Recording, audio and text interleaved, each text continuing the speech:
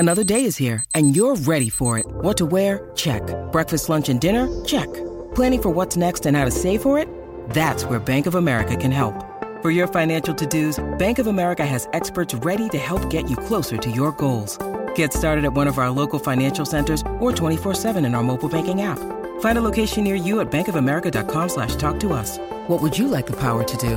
Mobile banking requires downloading the app and is only available for select devices. Message and data rates may apply. Bank of America N.A., member FDIC. This is Optimal Relationships Daily, episode 1948, How to Let Go and Forgive, by Leo Babauta of ZenHabits.net. Hello, everybody, and welcome to another episode of ORD, where I, your host and narrator, Greg Audino, read to you every single day from different blog posts that can help you build better, stronger relationships with those you care about. And sometimes that means addressing the feelings we have towards people after our relationships with them end. Today, the work of Leo Babauta is here to help us let go and forgive, should we need to.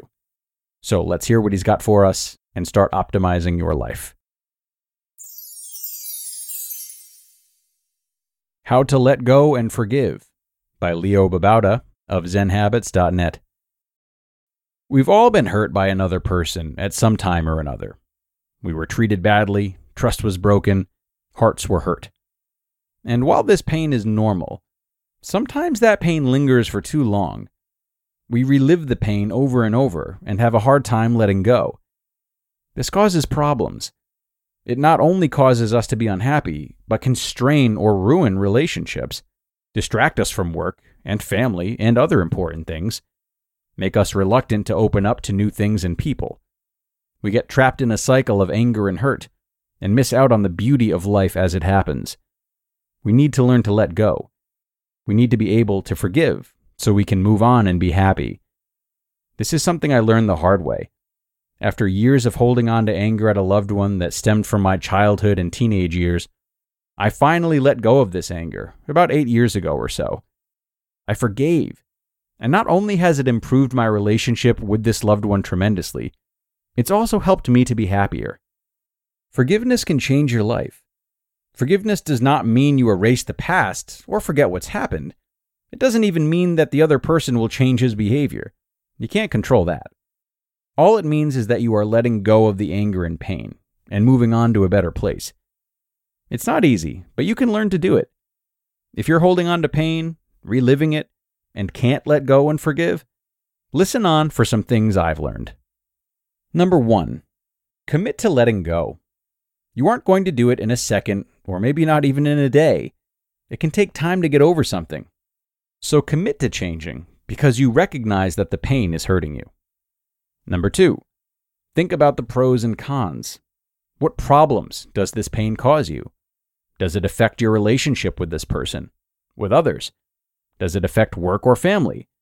Does it stop you from pursuing your dreams or becoming a better person? Does it cause you unhappiness? Think of all these problems and realize you need to change.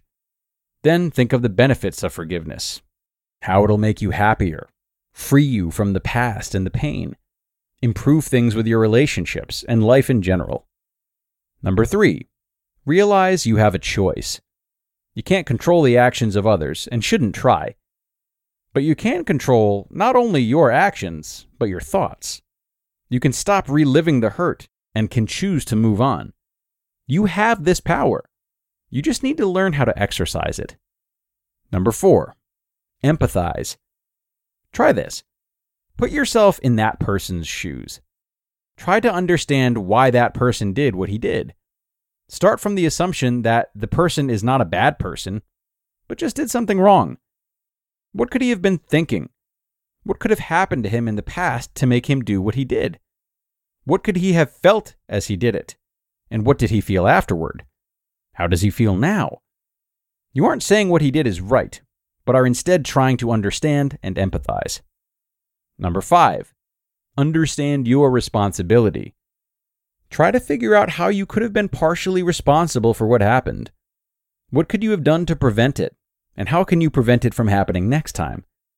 This isn't to say you're taking all the blame or taking responsibility away from the other person, but to realize that we are not victims, but participants in life. Number 6, focus on the present. Now that you've reflected on the past, realize that the past is over. It isn't happening anymore, except in your mind. And that causes problems, unhappiness, and stress. Instead, bring your focus back to the present moment. What are you doing now? What joy can you find in what's happening right now? Find the joy in life now as it happens, and stop reliving the past. By the way, you will inevitably start thinking about the past, but just acknowledge that and gently bring yourself back to the present moment. Number 7, allow peace to enter your life. As you focus on the present, try focusing on your breathing. Imagine each breath going out is the pain and the past being released from your body and mind. And imagine each breath coming in is peace entering you and filling you up. Release the pain and the past. Let peace enter your life. And go forward, thinking no longer of the past, but of peace and the present. And number 8, feel compassion. Finally, forgive the person and realize that in forgiveness, you are allowing yourself to be happy and move on. Feel empathy for the person and wish happiness on them. Let love for them and life in general grow in your heart. It may take time, but if you're stuck on this point, repeat some of the other ones until you can get here. You just listened to the post titled, How to Let Go and Forgive by Leo Babauta of ZenHabits.net. And thanks so much to Leo for this terrific post. Letting go of past relationship pain can be such a difficult thing, needless to say. And an article like this is important because it provides so many different points from which to start one's path towards recovery. This is highly necessary because everyone's healing is different. And oftentimes we need to experiment with different ways of trying to rebuild ourselves before we find something that feels right. And even then, we can almost guarantee the journey will consist of 2 steps forward and 1 step backwards. But just remember that somewhere in your journey toward trying to forgive someone else, you are likely to arrive at a point at which you must forgive yourself too. Maybe it's for a part you played that you didn't acknowledge before, but it might also just be forgiving yourself for dealing with this pain for so long, and any times throughout the process that you might have cast judgment on yourself for not recovering faster.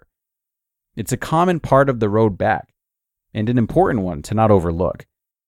But I'll leave it there for today, folks.